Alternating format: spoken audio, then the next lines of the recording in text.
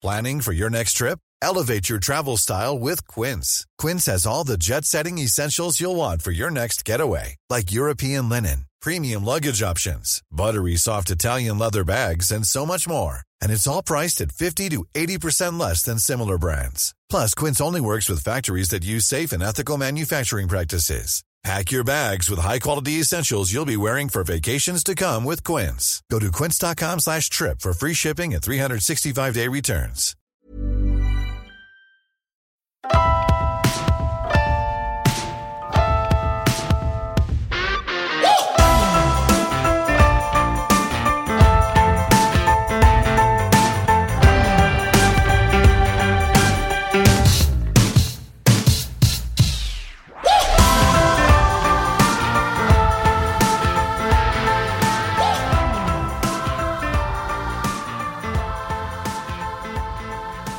Hey everybody, welcome to Marriage and Martinis. I'm Danielle, and today I have a bonus episode for you. Adam's not in it. It was sort of a conversation that I want to have. It's really girl talk, which I love and need. And one of my favorite things about podcasting is that I have an excuse to have conversations with people who I would never otherwise get to talk to, or like pick their brain and ask them about things. And Laura Tremaine, who's on the podcast today, she lives across the country in California. I'm in New Jersey. And so the ability to talk to her, it really is like such a gift, and I love it. And I urge all of you, if there's somebody on social media or something, like this whole virtual thing that we've gotten into because of COVID and everything, take advantage of it, because I don't know, it leads to some amazing conversations. And Laura, I wanted to talk to Laura because she and I share the idea that we need to stop keeping secrets. Just stop. That we need to get everything out there. And she talks very openly about the fact that when she first started her blog and started putting everything out into the open, that people in her life were upset or angry, and how she deals with that. So we all say, oh my God, I can't say that because somebody will judge me. Well, it happened to her. And so she talks about that openly and what she did with it and how it affected her life. And it's an interesting thing to hear because we're not at the place in society where we're freed from shame and we're free from judgment. And we need to deal with that, but it shouldn't stop us from telling our truth. And Laura grew up in a small town in southern Oklahoma and moved to Los Angeles sight unseen when she was 22 years old. Years of film and television production followed, and in 2007, she married the director she met on her first movie set. For 6 years, Laura wrote regularly at Hollywood Housewife, a blog that opened doors of friendship and opportunity all over the world. Through blogging, Laura traveled to Sri Lanka, Haiti, Israel, and all over the United States, writing and speaking. You can find her every week on her podcast, 10 Things to Tell You. And if you go over there this week, I'm actually a guest on hers. And it was a great conversation. I loved it. Every episode provides a prompt for you to take to your journal or text a best friend or use to start a deeper, more meaningful conversation. And this episode is truly like one of those nights where you sit down with a bottle of wine with a friend and you just get into stuff that you just never would otherwise think about. Like you just get into this place, into this, like realm of between like life and history and the universe. And I don't know, we were kind of all over the place, but I really loved it. She has a new book out called Share Your Stuff, I'll Go First. And you can also find her on Instagram at Laura Tremaine and at lauratremaine.com. This is a perfect conversation for you to listen to on your walk or with a cup of coffee, and just enjoy. It's just like a perfect, I don't know, I loved it. It's just a great conversation. So enjoy. Well, thank you for coming on. Oh my gosh, I love being here. Thank you for having me. I just read the book, and Share Your Stuff, I'll Go First. I swear to God, not that I have any plans to write a book, but if I was to write a book, I think that would be a good title for me too, because that is, I feel like you what you're doing is exactly the reason why we started this podcast. So very similar idea. And the fact that you're willing to go first in sharing your stuff is just about the bravest, most vulnerable thing someone can do. Well, thank you for saying that. But I have encountered this idea over sharing on my podcast and on blogs and just online over the years that like what feels really brave to other people, it doesn't feel as crazy to me. I don't know if you've run into this, but I'm a natural sharer and I don't mind telling some of these stories. I mean, some of them that are in the book are different than things I talk about on the show. And so, you know, those were very vulnerable places, but the idea of sharing, like everyone has a different comfort level. And so when people call it, you know, brave or whatever, I'm like, well, for you, maybe that would feel like jumping off the high dive. But for me, this is like sort of what I enjoy doing, like what I get, you know, brings me life to share myself. And so I have to keep that in mind when I'm encouraging people to share, that I'm not like walking them off a cliff necessarily. Right. Everyone has a different comfort level. I totally get that. Definitely. Well, what I found so interesting was that you had a blog for a bunch of years. Mm-hmm. And on your blog, you would share what you thought was really helpful content for people. And again, same thing, share your stuff. I'll go first. You were just basically trying to open up, and then other people hopefully would do the same. And then you found out that people around you, like in your world, in your personal world, were really not liking what you were doing. Yes. I'm so glad you asked about that. Literally no one has asked me about that, which I think is... It resonates so much with me. That's why. I think it's a really important thing that you talk about that actually happening, because I think the reason why we are all so anxious to go first is that exact thing happening, that people are like, how could you? It's a real thing. And when I started my mommy blog, which was in 2010, and I just keep calling it a mommy blog when actually I didn't write that much about parenting in general, but that's what was popular then. And it was squarely in that space. But because I was sharing not just mommy stuff like breastfeeding and whatever, I was also sharing my own personal life and about our marriage and about my move from Oklahoma to California and just a lot of things that were about me personally, stories. And, you know, I had longtime old friends, I had family members that did not like it. And it really eroded those relationships. Now, I will say that 11 years ago, in terms of the internet, was like the dinosaur age. I mean, people felt differently about sharing yourself online then than maybe they do now, where it's become more common. We have different etiquette around it. We sort of have different judgment around it. Not that there's not judgment happening, but it really was different in 2010. And a lot of people in my life felt like it was tacky or attention seeking, or mainly those things, mainly attention seeking. And like, they just thought it was below me, or beneath them, or like who we were or something. And it was a hard pill to swallow, because now in my life, just at my age, 11 years older and having done this work for a long time, I reject that kind of criticism like out of hand. Like that has no place in my life. But at the time, I started my blog from a place of loneliness and a place of sort of finding myself. And so when the feedback that you're getting is, this is not who you are, or this is not who you should be, like it really took me down quite a few notches. And I adjusted my blog content. I feel like I made it a lot more palatable, and I tried to be more pleasing. And well, that was like the absolute worst path I could take. Like that's the worst path your soul can take, is to try to please other people. But I mean, I will admit now that I did, and it was because I was feeling a lot of judgment, and I didn't want people to think I was tacky or not smart or something. Like I got a lot of weird things of like, only dumb people do this. Only, you know, idiots put themselves on the internet. And it was really hard to shake that. I did not have the strength or backbone to be like, well, I'm not an idiot. And also that's not even true. Right. And isn't it amazing that people feel like, thank you for your unsolicited advice, but no, thank you. And the fact that we've had people say that to us. I mean, we really are an explicit podcast, and we really do talk about, things that I think people probably listen to. We have episodes where we say to our parents, you may not listen to this.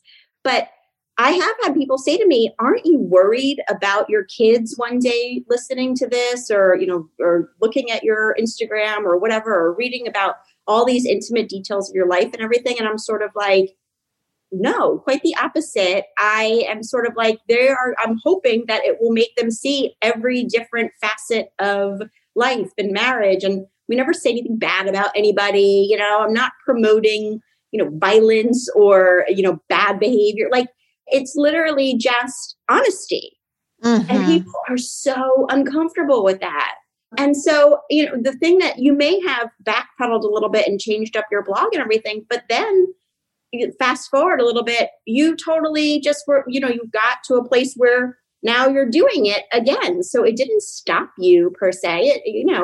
As women, I think that we do sort of always, especially maybe, in our younger years, shift our dynamic of whatever we're doing to try to please those around us. And then I think it's all about timing, that now you were sort of like, no, I'm done with that. Right. I took a reroute. It didn't ruin it forever, but it definitely made me a little more vanilla, maybe for a few years, or made me really self-conscious. And then a few things happened that brought me back to myself and how I wanted to share and what I was really doing here. And honestly, I'm just going to be transparent about this because I think this story goes a different way for lots of people. But the thing that I was able to reroute after the detour of pleasing people was that I achieved a certain amount of success. I got a certain amount of readership, or I was paid to write and share my thoughts, or then I got feedback that I could see that my sharing was really helping people. And so when I got enough positive affirmation, I was able to sort of get back more in alignment to what I wanted to be doing. But I can easily see in people's lives, whether it's a career or a relationship or whatever, they go through their vanilla phase and they never come out of it. They're never given positive feedback to get back on their original path. I can easily see that I saw other bloggers do this. I could have whitewashed all my content and then just sort of faded out, and then just have been done with that. So the fact that I was still seeking external validation in trying to come back to a place of sharing, we cannot ever shed what other people think of us completely. Or, I guess I can't. I try not to let it be my North Star anymore. And I try not to take the criticism to heart as much anymore, but it's still a thing that's there, and that kind of, I'm still aware of it, I guess, is what I'm saying. And I'm glad that I didn't just fall off into the oblivion, but I saw other bloggers do that. Didn't you? Sure. Absolutely. Yeah. And it does, to say it doesn't hurt when you get that. And we're you have a podcast too. We're rated and reviewed all the time. And there are times when you read something like that and you're like, well, might as well just stop. I'm going to quit now. Totally. And it does hurt for people to. So, when people are like, I'm afraid of the bad feedback, I'm sort of like, yeah, you kind of should be. But at the same time, hopefully you're going to get 10 times the positive feedback. So it's sort of like we walk into that being like, okay, strangers are going to be judging me. I cannot control what they say and put out there in reference to me. But then also the other side, like you said, you saw how many people you were helping. And that's the part that I think keeps us going. Totally. Totally. And also just encouraged me to keep doing what I was good at and what I enjoyed doing. The helpful piece is a byproduct, and I'm like happy for that. But also, like, I think I was born to write and to share. And it just took me a long time to realize that and to really lean into that. And like stranger criticism from strangers, it still hurts and I hate it and it sucks. But I can release that after 48 hours or whatever. Like I kind of cry into my pillow, get mad, and go through all the phases of being annoyed and hurt by that. But then I do release that. What's a lot harder is criticism from people you know. Of course. And not just criticism like, well, you could have done that a little bit better, but you shouldn't be doing this at all. it's so hard. I have lost relationships over it, or relationships have been forever changed because I will never not know that they said that and that they probably continue to harbor that opinion. And what they're saying is, if I'm going to come to the belief of, I think this is what I was made to do, and they're coming from a place of, you really shouldn't be doing this. Well, those things are just never going to match up. Like, we are forever going to be in conflict, and that relationship is sacrificed. Right. It's interesting because, first of all, I think probably in some ways it's a gift that these people actually told you how they felt, because you're so easily able to sift through your relationships and be like, okay, well, that's one I'm not going to give 100% of my time and energy to. So in some ways at the time, as devastating as it is, fast forward a little bit and you're sort of like, yeah, no, I have relationships that are supportive of me, and this is not one of them. So it's easier for me to release that and focus on these other ones. But it's so interesting what you're saying about people who were like telling you that, it was beneath you or anything. My sister just wrote a blog post. She is a life coach, but she also has like a website and a blog and everything about just that, about people that it's actually what they're doing is manifesting jealousy. And what they saw you doing was sort of like, well, wait a minute, I kind of want to be able to do something like that, but I can't, or I'm not capable, or, and so deep down it's sort of like, why are we bothering to tell anybody? Oh, maybe it's because we see something in there that we feel like we couldn't do. And therefore we're intimidated by it and threatened by it. And so we try to make it less important or less valuable, or like you said, dumb, and I think that there's so much to be said about that it's just so much more about the person who's saying that, and we've dealt with that also. So I completely get it. And that perspective, I think, makes you look at it from, this is way more about that person than it is about me, Yes. When you boil it down. Totally. There was a lot of, in my situation, and this was more than one person, by the way. I'm not like just vaguely talking about one person. This was multiple people in sort of different areas of my life. And there was definitely, I can see now, not just jealousy exactly, but more like shame.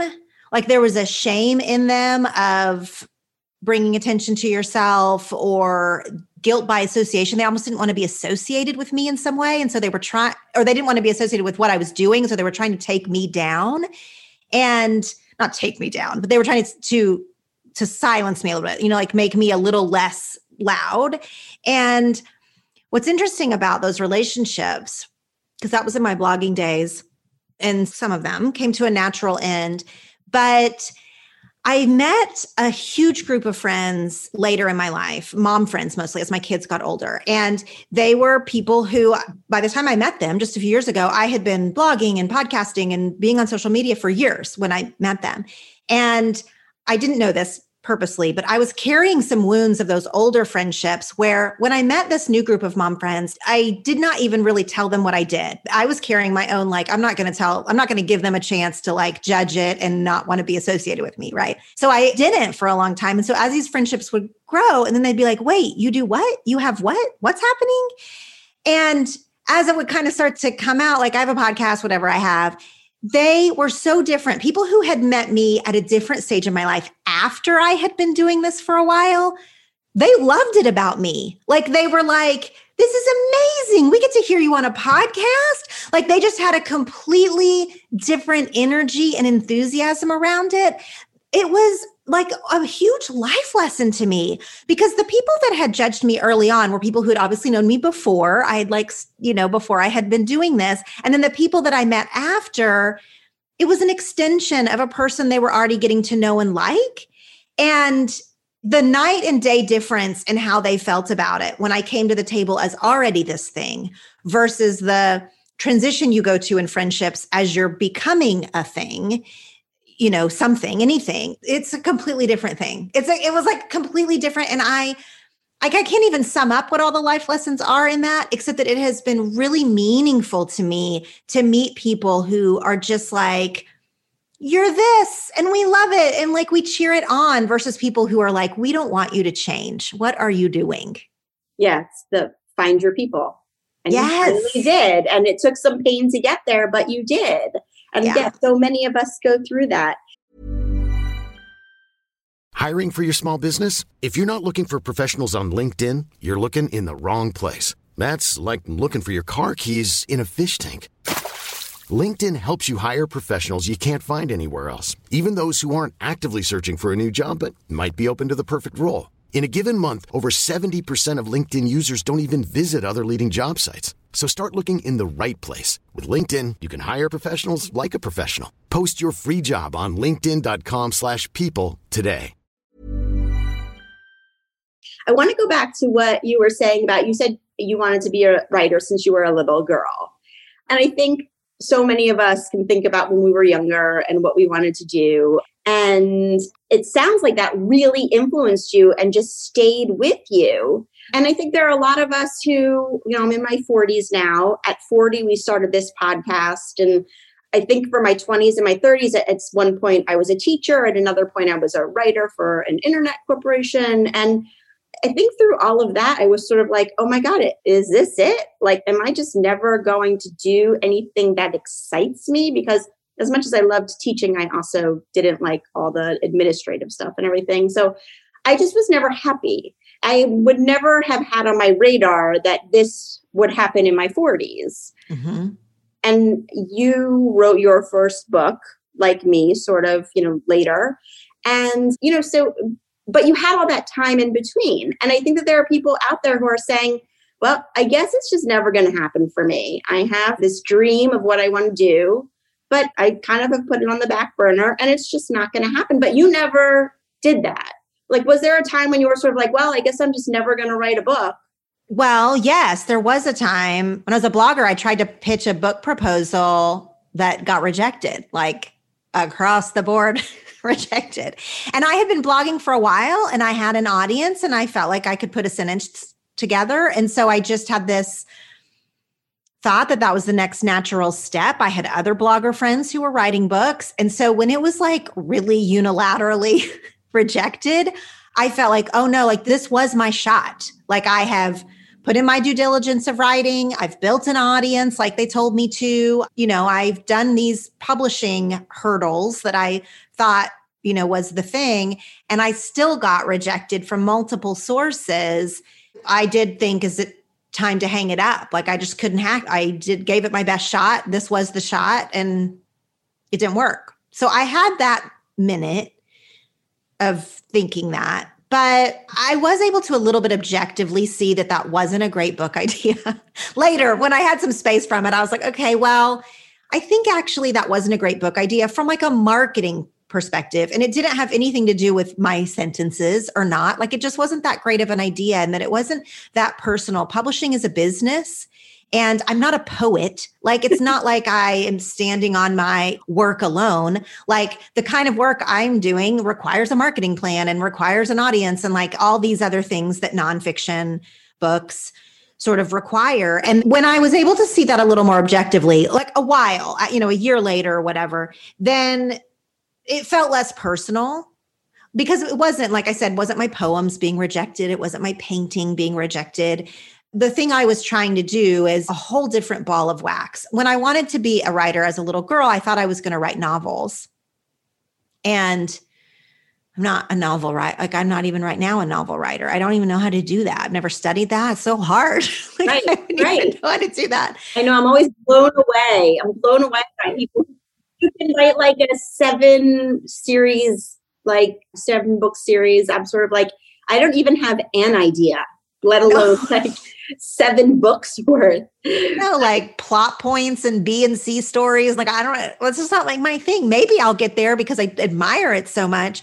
But what I'm doing right now, like each step builds on each other. And from blogging to podcasting to now writing a book, it's this other thing. And I just sort of need to reconfigure it. But you're right. I was 40 when I wrote this book. I'm 41 now.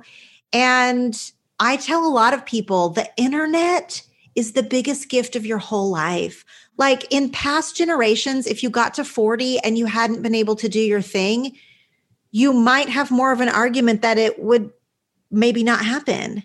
But these days, the internet makes everything happen. You can self-publish, you can start your podcast, you can put your art out there and sell it. It's like an amazing time we're living in. And we don't have the same gatekeepers that our grandparents had. So like turning 40 is not just do your thing. Try it. There's a million ways to try it now. Yeah, 40, 50, 60. I feel like it's amazing what's happening. I love it. And I think it's so inspirational because I do think that there are so many of us that get to a certain point and we're sort of like, well, not going to happen. So it's super cool. And this must be like so freaking exciting for you. I mean, I'm so happy for you. I want to get into the book a little bit because what I loved is that I feel like you and I have a lot of similarities, and I need to stop saying that, but it's true. I love that you start with the first thing that you want people to know about is your anxiety. Like first thing on the table is you want where people spend years like hiding that and not wanting anybody to know the ins and outs of their mental health issues and everything. That was the first thing you put on the table, which to me sort of says like that is at the forefront of your identity, of who you are. And I was really touched by that because as somebody who is like debilitating OCD and anxiety and everything, the fact that you just got in there and were like, okay, the first thing you need to know about me, I don't want to use the word proud, but you're certainly feel shaped by it. And you're obviously a super good person who has been very successful in life in many respects. So you're sort of just like, this is me. And for all the reasons why I am where I am and I am who I am, this is one of the main things that shape me. And I love that. I wish we would all do it. Well, I've been talking with listeners, podcast listeners and things about this question in the book. The very first question in the book is, who are you? And the first way I answer it is, my name is Laura and I pull my hair out. I literally pull my hair out, bald spots in my hair. I started doing it when I was a really young child, like younger than kindergarten. And when I was young and had no impulse control and have anybody telling me not to necessarily, I pulled a lot of bald spots in my hair as a child. And definitely that shaped me, not just the bald spots, but being the girl who pulls her hair out. And my anxiety has changed over time and how I deal with it has changed. I do still occasionally pull my hair out. But what I have been talking to listeners about is how you introduce yourself. And I don't just mean like at a networking event for your job or whatever, but like the first thing that comes to mind when you ask yourself this question, who are you? What does that answer say? And you don't have to tell anybody. This can just be within your own self answering, who are you? Is the first thing that comes out that you're a mom or a spouse or whatever your job is, where you live? Maybe you take a lot of pride in that or take a lot of identity in that. And again, you don't have to analyze this with anyone else but yourself. But when you think, who am I? Is your answer in relation to someone else, that you're their parent or that you're their spouse? Or is it about your job because you really value achievement or someone taught you to value achievement? Or like me, is it what my like chorused self, like when I picture my chorused Laura, it is like a little girl Laura who wants to be a writer and pulls her hair out bald. That is who I am to myself. Mm-hmm. And so that's why I start the book with that. I mean, I don't say that when I meet someone for the first time, but that's what I want the reader to know, how I see myself. Like, this is who I am. I'm getting to achieve my dream by writing this book. I also probably pulled a bald spot while I was doing it. Both of these things are true, and I've gotten a lot of feedback on that question, who are you? Actually, my publisher didn't want me to start with that question. They thought that like starting with who are you, like that should be the last question instead of the first question. And I was like, no, that's the first question. Right, because it does seem overwhelming. And I wanted to ask you, it was so funny because I started reading your book the day after Adam and I watched In and of Itself. Have you watched that? No, but people keep telling me to, and I have it on my thing. Oh my God, you have to, because it was so crazy. We watched it blindly. Like we had no idea what we were watching. People had just told us to watch it. That's how I told you're supposed to watch it blindly, right? Oh, well, I think so. Yeah. Okay. Yeah. And we watched it and we were both like we ended it and we were sort of like, what do we do with that? I mean, it was phenomenal. I highly recommend it. It's on Hulu. But anyway, then the next day I started your book and I was like, whoa, it just sort of was asking all the questions in a different, more personal way than in the, I guess it's a documentary is what you could call it. And what I like about the way that you introduce that question is, I think a lot of times when we're asked that, who are you? Like you said, it's the major events in our life, right? It's our family. You talk about Oklahoma, where you were raised, and how that also, really shaped you and everything, and moving to LA and the decisions that you make and all these different aspects that have made you who you are. But one of the things that I really love about what you did in this book that I don't think about enough, and I think a lot of us don't, are that there are other, maybe what we see as more minor things, like who were your neighbors? Well, I have a neighbor who I probably haven't thought about in 20 years. And when you said that, I was sort of like, I think that person really did shape me, and yet I haven't thought about them. And I was like mulling it over in my mind, and I was sort of like, holy shit, like I think that this person probably had a much deeper impact on me than I even realized. So these small, Absolutely. Yeah. But, stranger encounters. I was thinking about a stranger encounter that I had on the subway that I probably hadn't thought, like those things that also shape us more than we realize. And we never sit back and think about them because we're taught, okay, what are you? Well, I'm a podcaster. I'm a mom. I'm a wife. I'm a sister. All those things, which are obviously incredibly important. But there are all these little moments that we sort of lose along the way that you make us remember. And I think that's super cool.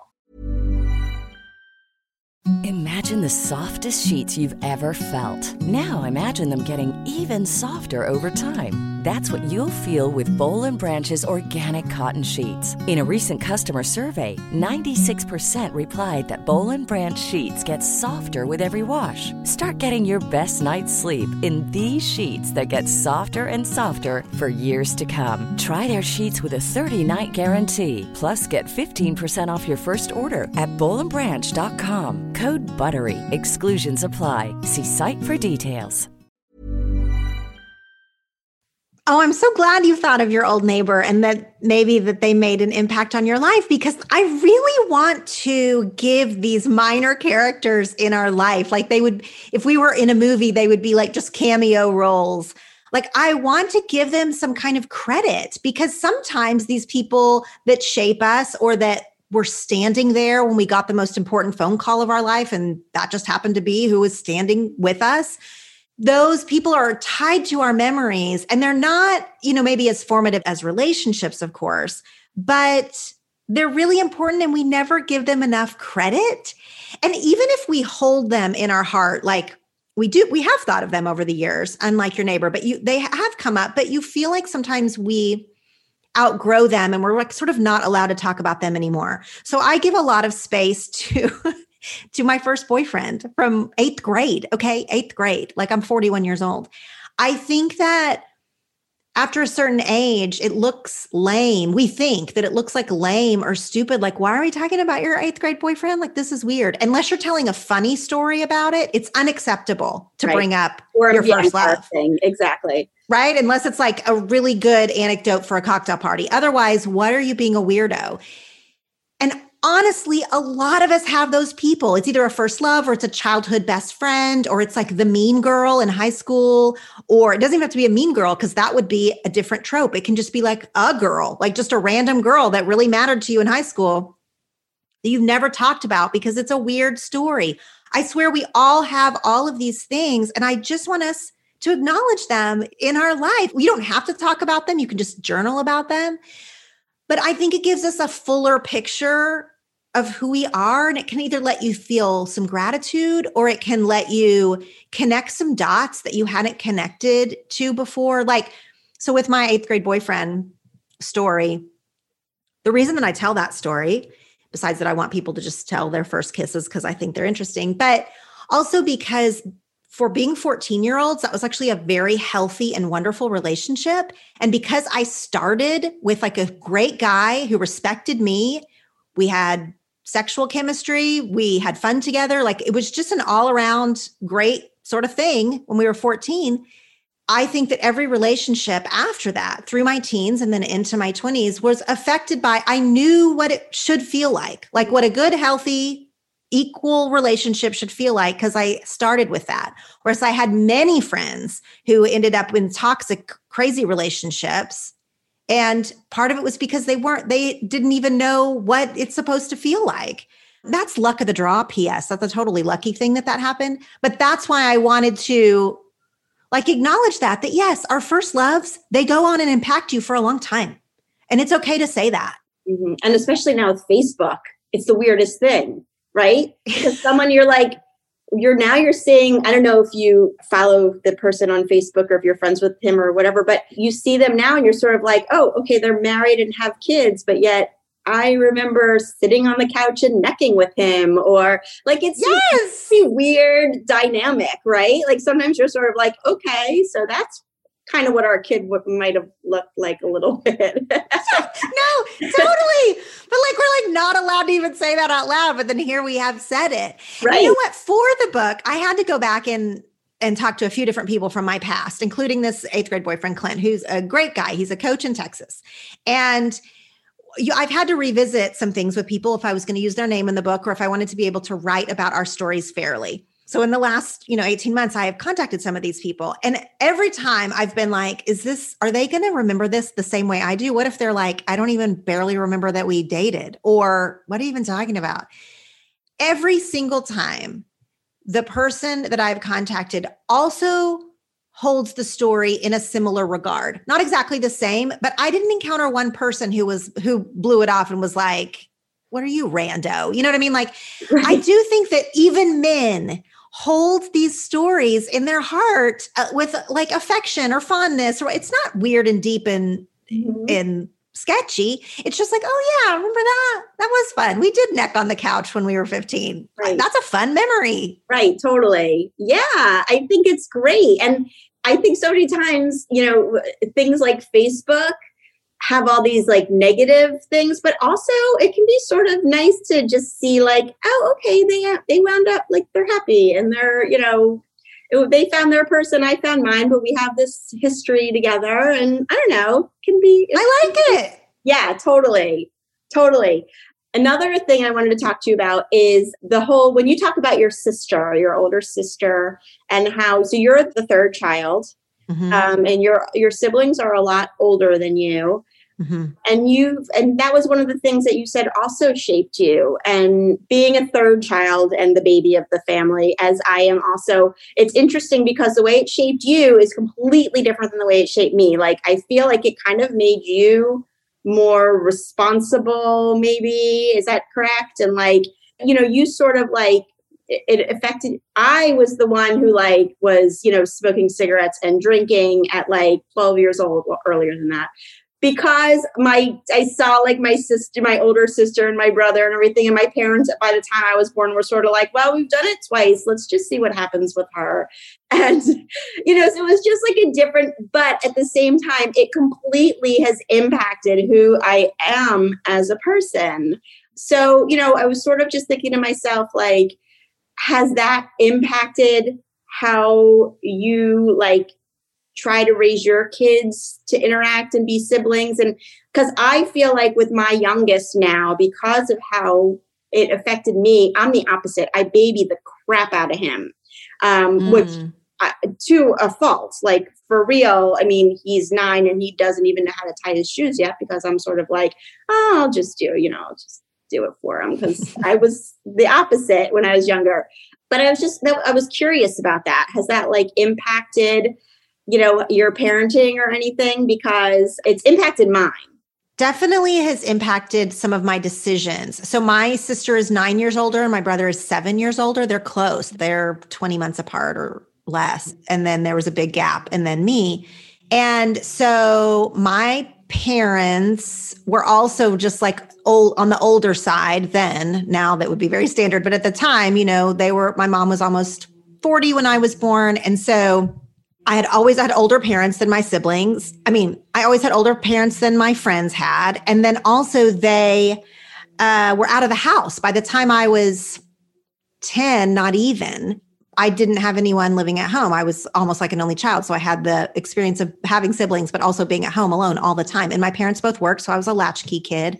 So I do think that it made me really independent. I always had to take care of myself after school. I just didn't have anyone else to help me with anything, like a sibling to help out. Like I didn't have any of that.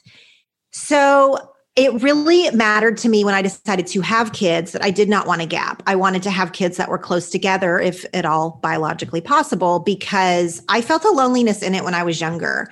Actually, now that I'm older, there's been some real benefits to it. And we are much more friendly, my siblings and I, than we were when I was younger. And they treated me like a baby for, most of my childhood. I really didn't want to have a big gap if it was possible with my own kids. And I don't. They're exactly 2 years apart. A thing about this sibling thing that you bring up, and I write about my siblings in the book a little bit, is that I love to talk about all these things we've already said: first loves, friends, sharing. I was a little bit surprised when I was answering my own questions in the book that my family of origin just kept coming up. And it's not that listen, I go to therapy, like I know how it works, but I also thought that I would have outgrown some things, or that some wounds would no longer be so tender, or, that I've just spent all this time in personal growth and doing all these things that I would be past certain things. Like I just was surprised when I sat down to write this book at 40 years old, after years of doing introspective blah blahing on the internet, that I still was like, oh yeah, this is stuff that's still there. Our stuff with our siblings and our parents, and the whole book is about who we are and what has shaped us. And I kept wanting sometimes the answers to be different than they were. And I had a good childhood and I had great parents. So I'm not like alluding to some weird, vague trauma. But I am just saying that if you're reading a book like this, or if you're just trying to think about who you are, and this is the first time you've thought about some of these things or answered some of these questions, like it's not always a fun drinking game. Like sometimes it's like a real shoot, like I'm not past this. Yeah. Yeah, absolutely. And that's where I also think that the old neighbors and the strangers and everything come up, is that also it brings up a little bit of like, oh yeah, that happened and I'm not thinking about it for a reason, but maybe it's time to deal with it. Yes. Because there is stuff that you're sort of like, oh, it was just a small incident. I don't have to really think about it. It probably hasn't even affected it. And then you sort of like, if you sort of like pick it out and magnify it, you're sort of like, oh crap, no, that was really pivotal in my life. Yeah, and it affected my decisions afterward, and I've never given it that credit. So we were talking a minute ago about giving credit to people who were there or whatever, which is the fun side of it. But also giving credit to things that happen that you have been either taught to from self-preservation, or because culture taught you like, no, one thing didn't have to do with the other, or your decisions after this had nothing to do with that minor incident. But if you know that it did, you've never even let yourself think that. Like this thing happened to me, and then I was unable to go away to college because I was really in a hard place, or I was unable to date, or I was unable, all these things that happen in our lives. And we're like not allowed sometimes to connect those dots, because that would mean blaming a family member, or that would mean acknowledging that an incident was incredibly traumatic when you weren't allowed to use words like that around it. I tell a story in the book, and this isn't like a spoiler, but I tell a story in the book about being at a pool as a child when a little boy drowned. And it was a different time. It was the late 80s, and a lot of things were different then, and parenting and stuff like that. But I was with a group of friends when that happened, and we were like literally never allowed to talk about this thing that happened. I mean, we watched a child our age die, and like all of the energy around it was taken away from us. You know, we were not allowed to like sort of speak of it. It was just like swept under the rug.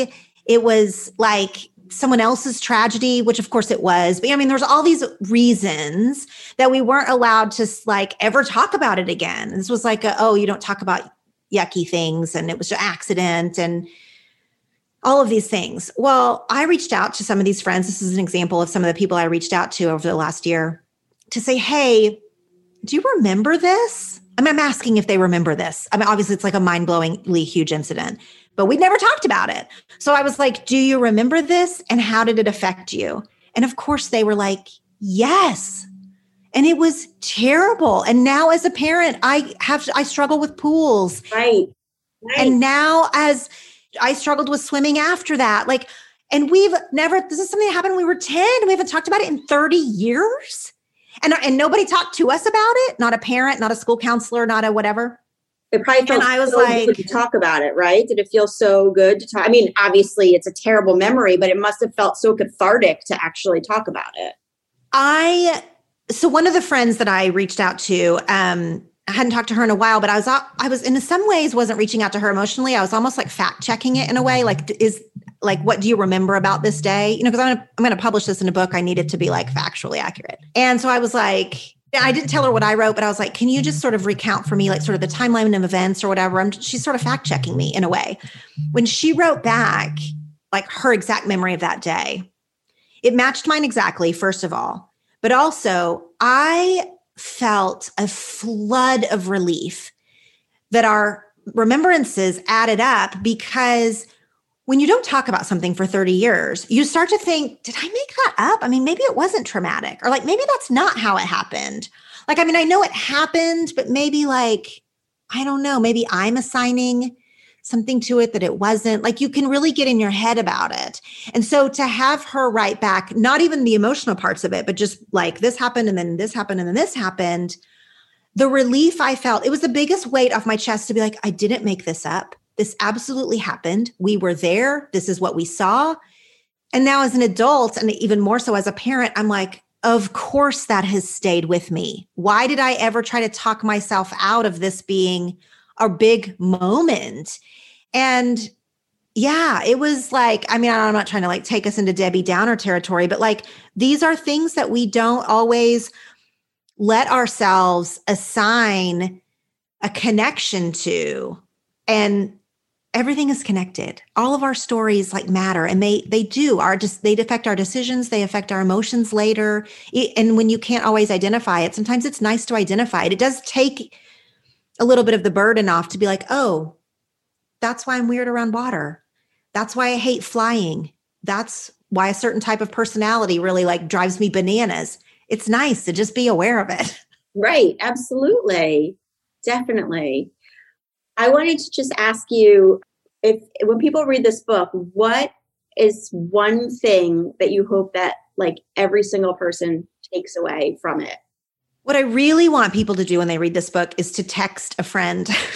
Like, this is my biggest goal, is I want someone to read that and then reach out to a friend, email a friend, whatever, and say, do you remember this story like I just said? Or what would your answer to this be? Or I haven't thought of this in years. Or like, I really hope, as much as I hope people get some introspection out of it, what I really hope is that it like fosters a connection with at least one other person, that you can just reach out to them and be like, hey, I read this thing in a book, like your neighbor. And what if you didn't reach out to your neighbor because maybe that's not appropriate, but like you reached out to your sibling and was like, hey, remember our neighbor? And then you guys could have a really good conversation about that. And then that would be a connection point for you. I really want people to read the book. And I hope that there's one passage, one chapter, one question that makes them reach out to someone else. That's the biggest goal. No, that's definitely going to happen. I have no doubt. Definitely. I want to go back and answer some of these questions, writing them down, because, they're in my head and I was trying to, think about things. And then I was sort of like, I need to write some of this down and then put pen to paper. And I think that will be very interesting to do. Yeah, I hope so. I'm so happy for you. Congratulations. And I know that it's going to be a great success. I mean, for sure. And seriously, come back on anytime to talk about it. I feel like I could ask you 1,000 more questions. Oh man, I know. I feel like I just talked your ear off, but you asked a good question. That's exactly the point. And no, it was great. I loved it. And I felt like reading it, I was sort of like, am I thinking we have similarities just because I'm reading this and she's sharing her stuff? So I'm sort of finding connections because anybody would find connections. Then I was sort of like, oh my God, she's a third child. Oh my God, she's the baby. Oh my God. I just kept finding things that were sort of no, there's definitely stuff here, but everybody's going to connect and identify. So thank you so much. And thank you for being brave enough to go first and share your stuff, because that is my favorite kind of person is the one who will get out there. And my God, the things that I've shared on my podcast, I'm sort of I'm always it makes me feel so much better when other people are willing to do it too. So thank you. We're both doing it. We're totally both doing it. I love being here. Yeah. And it's contagious. Vulnerability is contagious. And I truly, truly believe that. So thank you so much. Oh, tell everybody where they can find you, where they can find the book, everything. So the book is available in bookstores. Your favorite online retailers are also in person. It is available everywhere. I do a weekly show where I ask a lot of these same kind of questions. It's called 10 Things to Tell You. I would love it if you would listen to that. And then you can find out all my socials, the book, the podcast. Just go to lauratremaine.com. Awesome. Thank you so much, Laura. I loved it. Oh, yeah, me too. Bye. Thanks.